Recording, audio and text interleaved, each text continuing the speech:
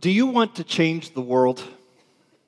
This is the time of the year when valedictorians all across the country are giving speeches where they tell you that you should go out there and change the world. And it sounds really good. There's a buzz around that phrase. Yeah, I want to change the world. That's awesome. And listen, I'm a change junkie. So when people start talking about changing the world, I'm like, yeah, let's do that. Like, that sounds fantastic. No one really answers the question of what you want to change it to. That's not important right now. But do you just even want to change it? Like, yeah, I love that. I mean, I love inspirational quotes about change that are set against pictures of mountaintops or like somebody whitewater rafting or something like this picture and like change is, I'm like, this is great. I love that stuff. And really, in my adult life, I've wanted to be a change agent. I've wanted to influence others and gain influence so that I can help change things. And specifically in my own calling, I feel like God has called me to change and to help others change and help point other people towards Him. So that's been a driver in my life as I want to gain influence so I can help point other people towards Him and bring about change in our world. Now, some of you, when I say, do you want to change the world, you're like, not really.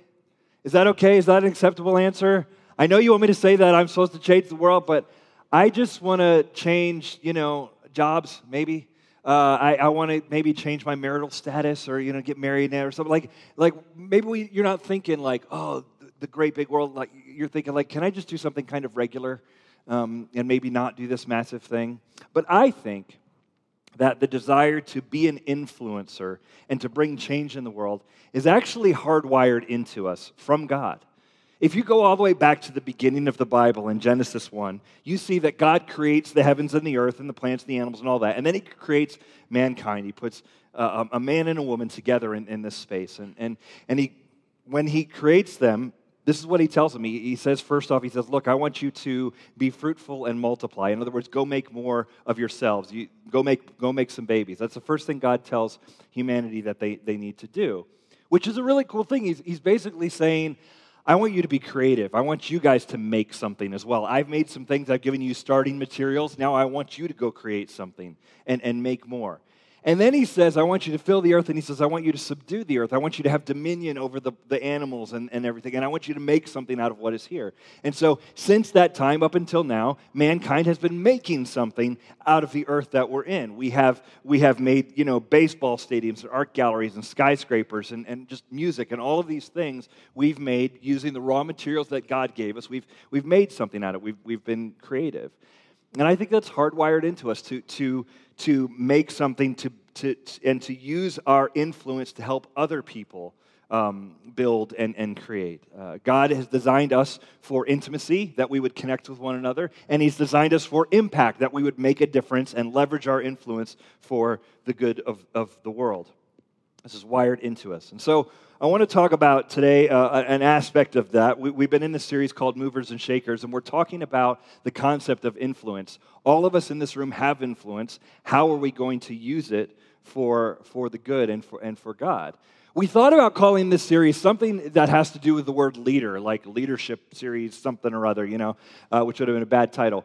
But we were going to call it something about leader. But the problem is, if I say this is a series about leaders, a lot of people in the room go, yeah, I'm not a leader.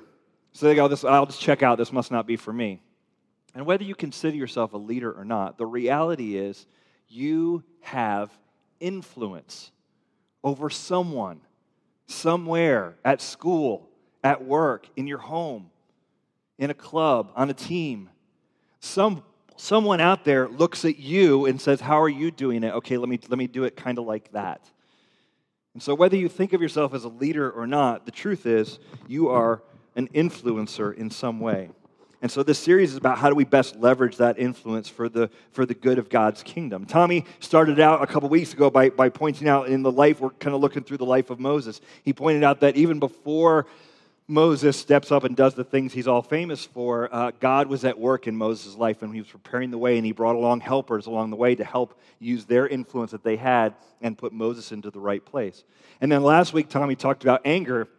And the idea that our anger can be destructive, but it can also be productive. It can also mean something good. We can look at, hey, there's righteous anger. There's this thing that really bothers me. I get angry about it. And maybe that's where God is calling you to use your influence in his kingdom. The thing that makes you angry in the world, maybe God's calling you and saying, hey, notice this is on your heart. Go to work at this thing.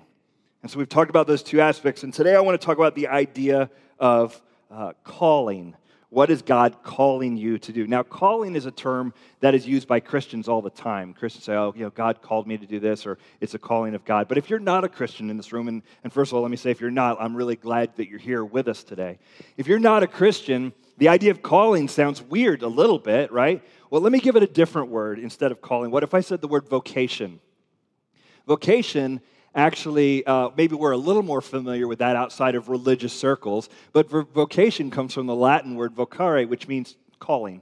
So maybe if I said it's your vocation, it's not just a job, it is a calling. You feel maybe some sort of higher sense of like, this is what I'm supposed to do. And when we start talking about calling from God, it brings up all these kind of questions. How do I know if I'm called by God?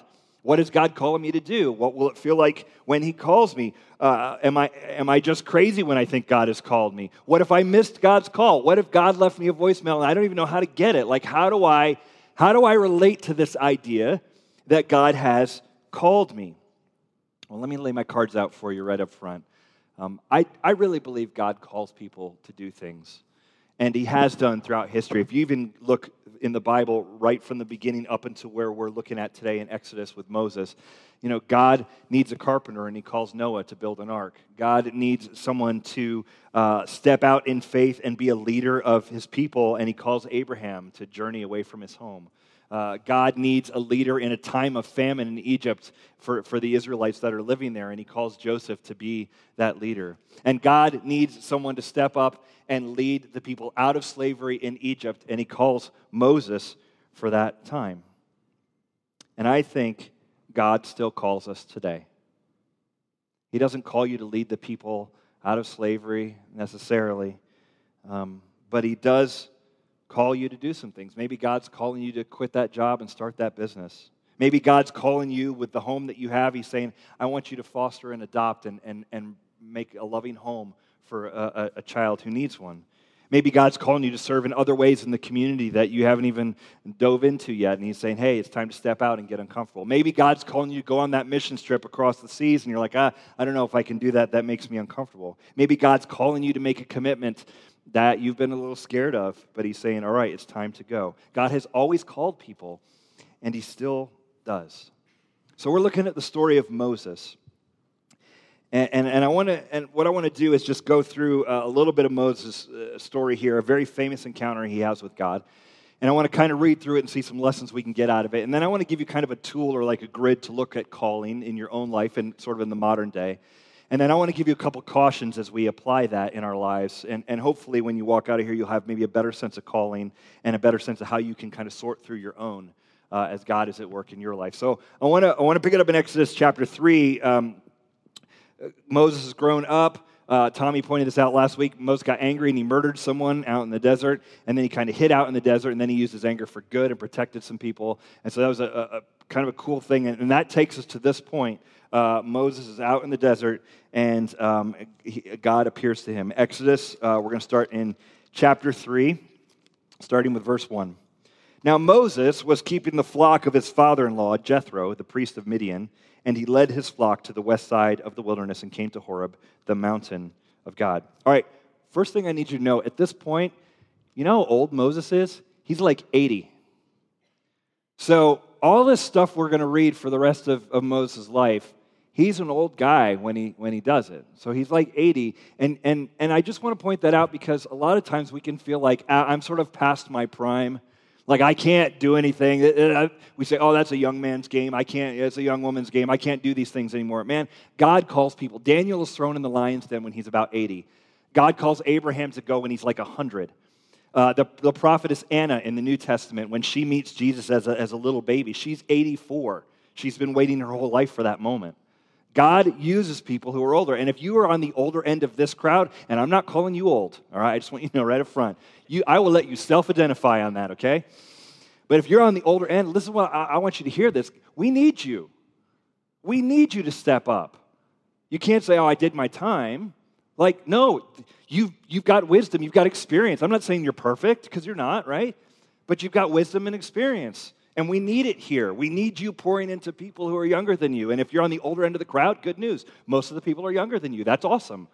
Pour in. Don't just say it's time for me to sit back. We need you to step up, because God uses people and leverages their influence for the greater good, even when they're older, like Moses was. Okay, going on. Verse 2.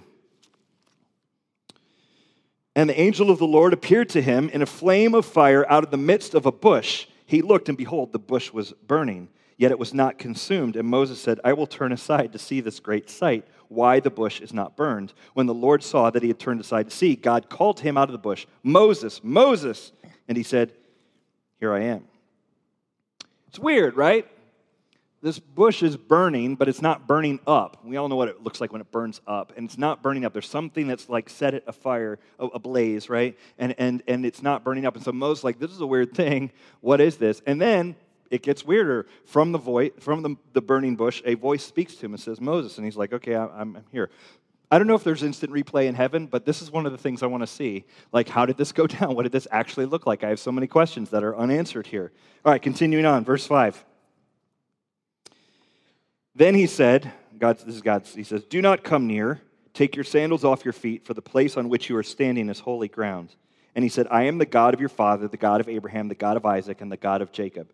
And Moses hid his face, for he was afraid to look at God. All right, little history background here. The Israelites are used to, from the time Abraham is called to go to this foreign land, the Israelites are used to this idea that God communicates to his people pretty directly at times through Abraham and through others, Abraham, Isaac, Jacob. And when God shows up to Moses, he identifies himself. I said, I am the God of all these people that have gone before you, your people, your forefathers. I am that God. And that's important to point out, because at the time that this happens, God has been quiet for about 400 years. And so Moses, and everybody Moses knows, and all the Israelites nobody can even remember a time when God communicated to people. It's like so far back in history. Think about that, 400 years, almost twice as old as our country is. You're talking about 400 years ago, for us, modern day, 400 years ago is like Shakespeare era. That's how long it's been when Moses gets this call from God. That's how long it's been that God has spoken up and connected. So he identifies himself and says, hey, that God that you've heard about, maybe that from over the years, that's me. That's who's talking to us. And Moses, when he sees God and when he has this encounter with God, Moses kind of freaks out. It says he hid his face for he was afraid to look at God. And I just want to point that out, because that is the reaction in the Bible when people come that close to God. They just freak out. And it's terrifying. And we need to contrast that with our American view of God. We tend to, and I think the church is at fault for this as much as anyone, I suppose, but we tend to view God in like this, he's our buddy, the buddy Jesus kind of thing. Like it's all, he's friends. We're like, we're homies and we hang out. We're not homies. God is great and different than us and powerful. And the people who come and encounter with that, yeah, there's a love there, there's a power there, there's an awe there, but there's also a sense of like, whoa. And maybe Moses is terrified because he knows he murdered somebody, right? And so he's like, if this really is God, and he's like, is God going to show up and be like, I know what you did last summer, and it was bad, Because I think that would be a natural reaction we would have, right? Like, uh-oh. Like if God walks in here right now, you're going to be like, uh-oh, he knows that stuff I did, right? And so Moses sees God, he kind of freaks out. But there's something powerful there. God says, take off your shoes, you're on holy ground. This is a powerful moment. There's something overwhelming, awe-inspiring. And I don't even know how to approximate it for us. Growing up, I was a huge fan of golf. I used to want to be on the PGA Tour. That was like my childhood dream. Some people want to be an astronaut. I want to be a professional golfer. It sounded awesome. I'm like the same age as Tiger Woods, so I saw him kind of come up through the ranks. And even in junior golf, I knew who he was. And I got to see him play in Colorado years ago when he was at the peak of his game.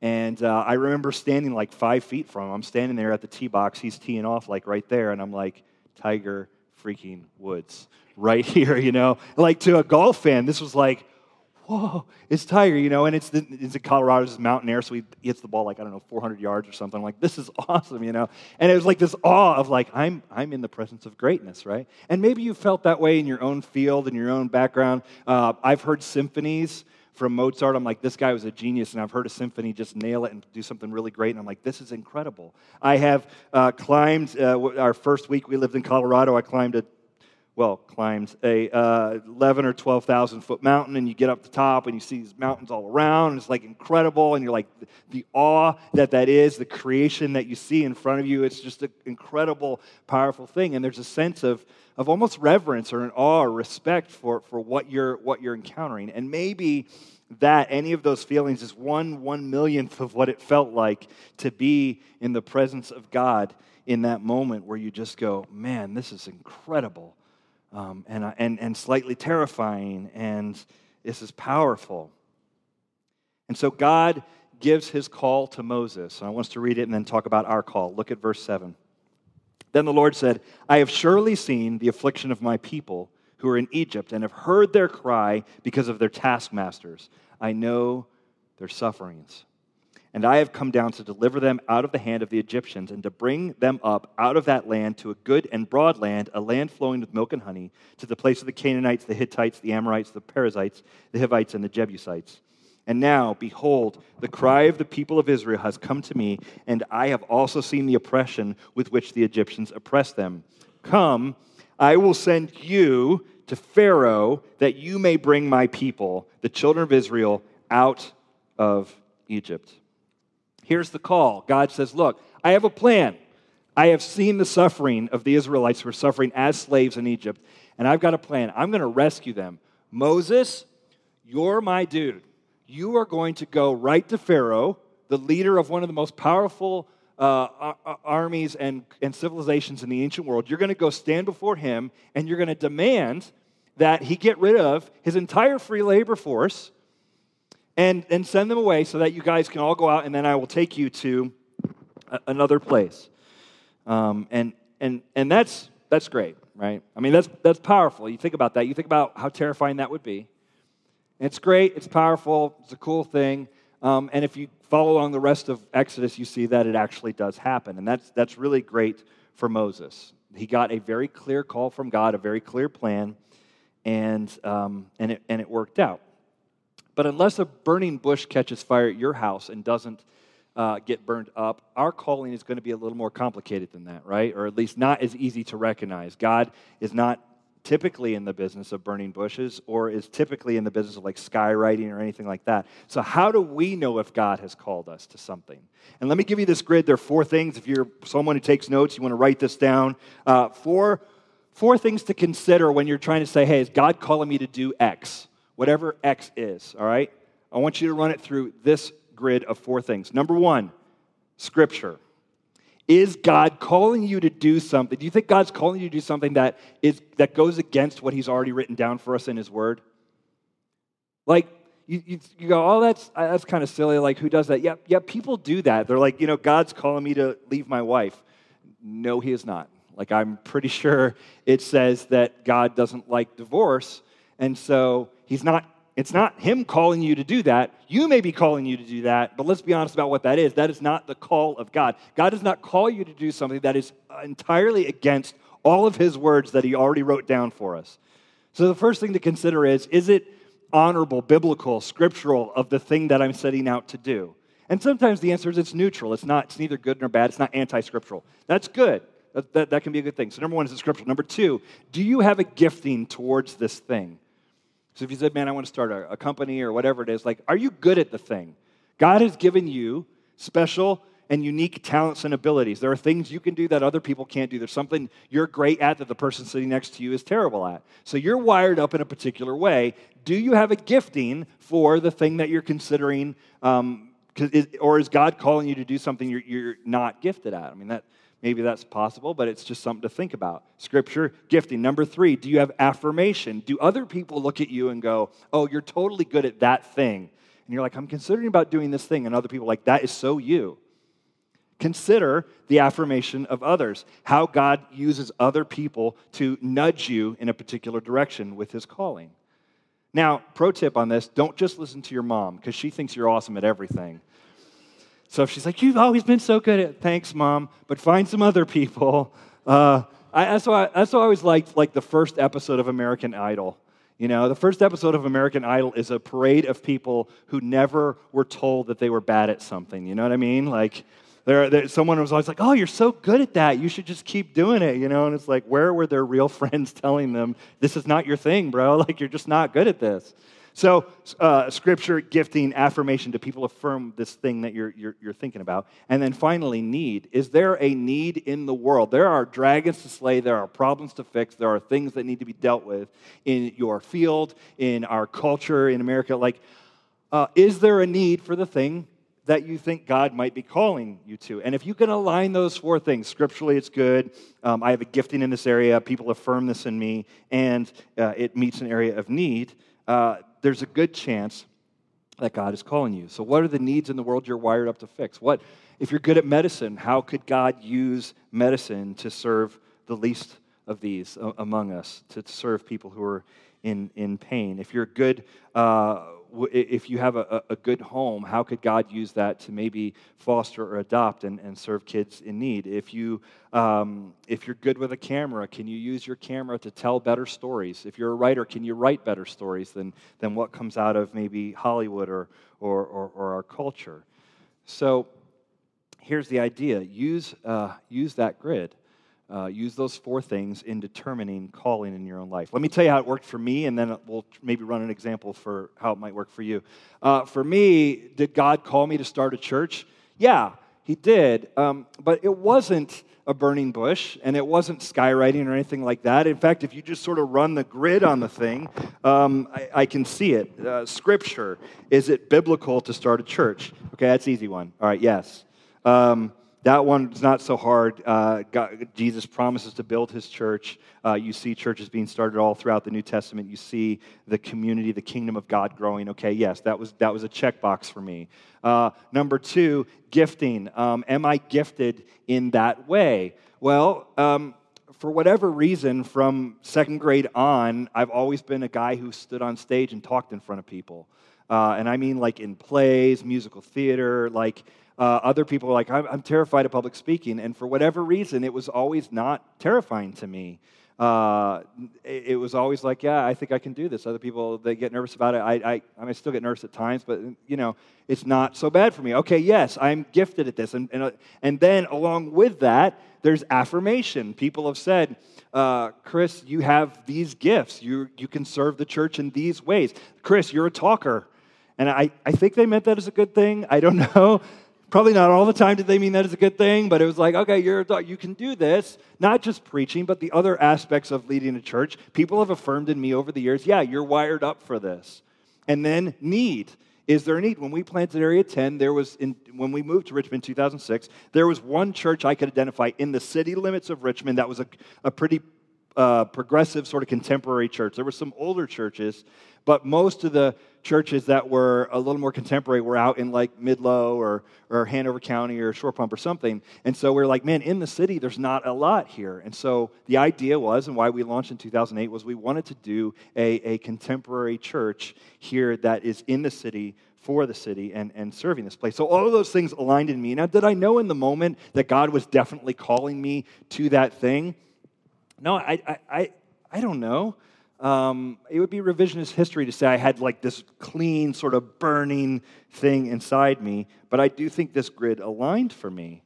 And it was like, as you look back on it, you go, yeah, that is God's calling in my life. Now let's do it for you. If you're like, man, should I start this business? I've been thinking about getting out of this field and starting this business, starting this career, going down this route. Well, Scripture, is the business you're going to start immoral or illegal? It's probably not going to line up with Scripture then, right? No? Okay, it checks the boxes. Can you do it honestly and with integrity? Yeah, I can. All right, good. Then you're good there on the Scripture side. Number two, gifting. Are you actually good at the thing that you want to start?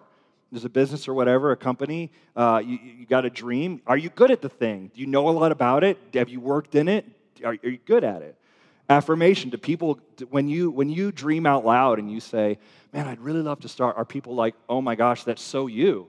Like, that is your jam. You should do that. Do you get that kind of affirmation when you think about that thing? And then need.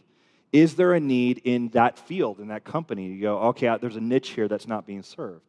And can I do it? Because if you start that business, you can contribute to the flourishing of our culture. You can employ people, and it can be a great thing. You can do some great things for God in your community, maybe by launching that thing. So here's the deal. Use these 4 things as a grid for you tonight. Here's your homework. Sit down and go, what decision am I facing?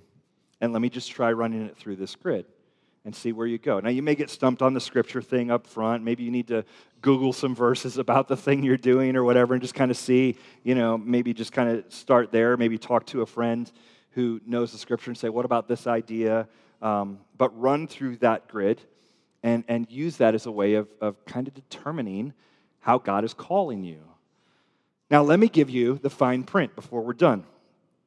Because people have done really dumb things in life, believing God called them to do them.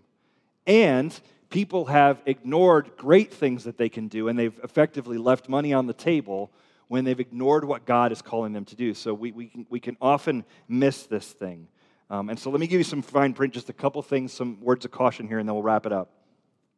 Let me go back to the conversation with Moses and God. Verse 11. But Moses said to God, who am I that I should go to Pharaoh and bring the children of Israel out of Egypt? He said, but I will be with you, and this shall be the sign for you that I have sent you. When you have brought the people out of Egypt, you shall serve God on this mountain. Okay, so Moses throws a challenge flag to this whole plan. You want me to go in front of Pharaoh and tell him to release his labor force? Who am I to do that? Like, I ain't no thing. Like, I'm just a guy out here in the desert. Like, I'm not. And God says, I'm going to give you a sign. But if you look closely, look at it on the screen. What is the sign God gives Moses? He's like, I'll give you a sign so you'll know. When you're done, you're going to come back and you're going to worship on this mountain. Everyone's going to worship together. That's weird, right? Like, God who sits outside of time, I'm sure that makes sense for him. But for Moses, what this sounds like is, I need a sign that this is the right thing to do. And God's like, yeah, later when you're done doing it, you're going to have a party. Cool. That's not really a sign. You know what I mean? Like if you said to me, hey, Chris, the Redskins are going to win the Super Bowl this year. I'm like, oh, yeah? All right. Well, like, how do you, I just know. Like, you can bet on it. Like, I would put money in Vegas right now. Redskins are going to win the Super Bowl this year. And you're like, okay, well, if I'm going to like drain my bank account and put money on that, like just go with you on that, like if we're all in on this, what's the sign? Like, how do I know? And you'll be like, when they win, we're going to have a party in Vegas. I'm like, cool, not a sign. Like, it's just a plan. It's a plan. It's a hope. There's a dream there. Not a sign. And that's what Moses gets from God on this. Like, you're going to do this terrifying thing, and here's your sign. When it's done, it's going to be fun. You're going to have a party and everything. Here's what I want you to hear. Number 1, confirmation comes after the call. Confirmation comes after the call. The scary part is you may not get confirmation on the front end as you step forward into something. Those waters may not part until you put a foot in them. And you go, okay, well, I guess I'm gonna try this thing. That's so true of so many things in life. Was I 100% sure that we were supposed to? This church was supposed to meet in this movie theater? No, I was not. I tell you when I was 100% sure, when this movie theater said that we could meet here. I was like, yes, that is where we are supposed to meet. I knew it. Yes, God, Bird Theater, love it, all in, right? The confirmation comes later. Was I 100% sure that I was supposed to marry my wife? I mean, I'm pretty sure. Like, I had a good feeling about it. We were vibing, like it was good, some good things going. But was she the one? She was the one when I married her. I was like, okay, I guess she's the one. Like, we're done. This is great. Now I am 100% sure because she's now the one. I mean, that makes a terrible greeting card, but I think you understand what I'm saying. Like, we don't know. You don't always get confirmation in the second, in the moment. Sometimes the confirmation comes after the call, after you step forward, after you start moving. God gives you the confirmation. And so you may not get that right away. So the trick is stay humble, Stay flexible. If God closes a door, that might mean a closed door and you're done. If he opens another door, it might mean you need to walk through that door. But if God closes all the doors, he may actually just be calling you to run through the wall. We don't know, right? So stay open, stay flexible, and keep listening to God as you kind of move through your vision. And here's the last thing I want you to hear. Even if God calls you, you're not going to have all the answers. You won't have all the answers of how it's all going to work out. Some of the best visions in the world, you start poking holes in them. They're like, yeah, I don't know how that's going to work. We'll see, Listen to verse 13 and 14. Then Moses said to God, if I come to the people of Israel and say to them, the God of your fathers has sent me to you, and they ask me, what is his name? What shall I say to them? God says to Moses, I am who I am. And he said, say this to the people of Israel, I am has sent me to you. Moses tries to get out of this. He's like, what if I go there and they don't believe me, and I'm going to talk to Pharaoh, and they're going to be like, what God sent you? Because the Egyptians have lots of gods, Isis, Osiris, all these gods, And Moses is like, what, who am I going to tell them sent me? And God says, I am who I am. And I got to imagine as Moses hears that, God says, tell them I am. And Moses leans in like, I am what? I am awesome. I am super big. I am powerful. And God answers, I am who I am. Whoa, wait a second. That's not all that helpful either. Like that's the answer you want me to give. But the truth is that phrase, I am, is this word that Israel has associated with God, Yahweh, and it's basically the God who is, the God who provides. There's lots of depth into that phrase. We're not going to go into all of it now, but it's like I'm the one who always has been. I'm the one who always will be. I am this all-encompassing, all-powerful God, and I want you to tell them this is who sent you. And so maybe that's not a satisfying answer, but I think the reality is when God calls you, you don't get all the answers. But the truth is, even though you don't have all the answers on God's call, what you do have is God with you. And that makes all the difference. God will be with you, even if you don't understand how it's all going to work out. It's okay if God is with you and you're following his call. It's okay to feel like you're winging it a bit. It's okay to feel like some things you're making it up as you go along. So there it is. I want you to spend time thinking about how God is calling you to spread influence. The world is full of needs, and you are called by God to step up and make an impact on those needs. I heard a preacher in Charlotte say this, and I wanted to leave this with you. He says this: there are questions that beg to be answered. There are dilemmas to be overcome. There are gaps to be filled, and the challenge for you is to fill them. This is the essence of the high call of spiritual leadership. There is purpose for your being here. You are meant to answer something, solve something, provide something, lead something, discover something, compose something, write something, say something, translate something, interpret something, sing something, create something, teach something, preach something, bear something, overcome something, and in doing so, you improve the lives of others under the power of God for the glory of God. Let's pray. Lord Jesus, I pray that we would have an intense burning call from you, that we would, as we step out, we would know where you're calling us to go. And even if the confirmation isn't 100% in that moment, we would still step forward in faith and know that you are with us and that the confirmation will come later. God, I thank you for how you call people in this church and so many incredible things that have been birthed here, so many incredible ways that I see faithful risk takers stepping up all over this church to get out of their comfort zone and do what you're calling them to. God, I pray that continues, and in doing that, the kingdom of God here in the city of Richmond flourishes, and our work globally in Vietnam and other places flourishes as well. Thank you, Lord. In Jesus' name we pray. Amen.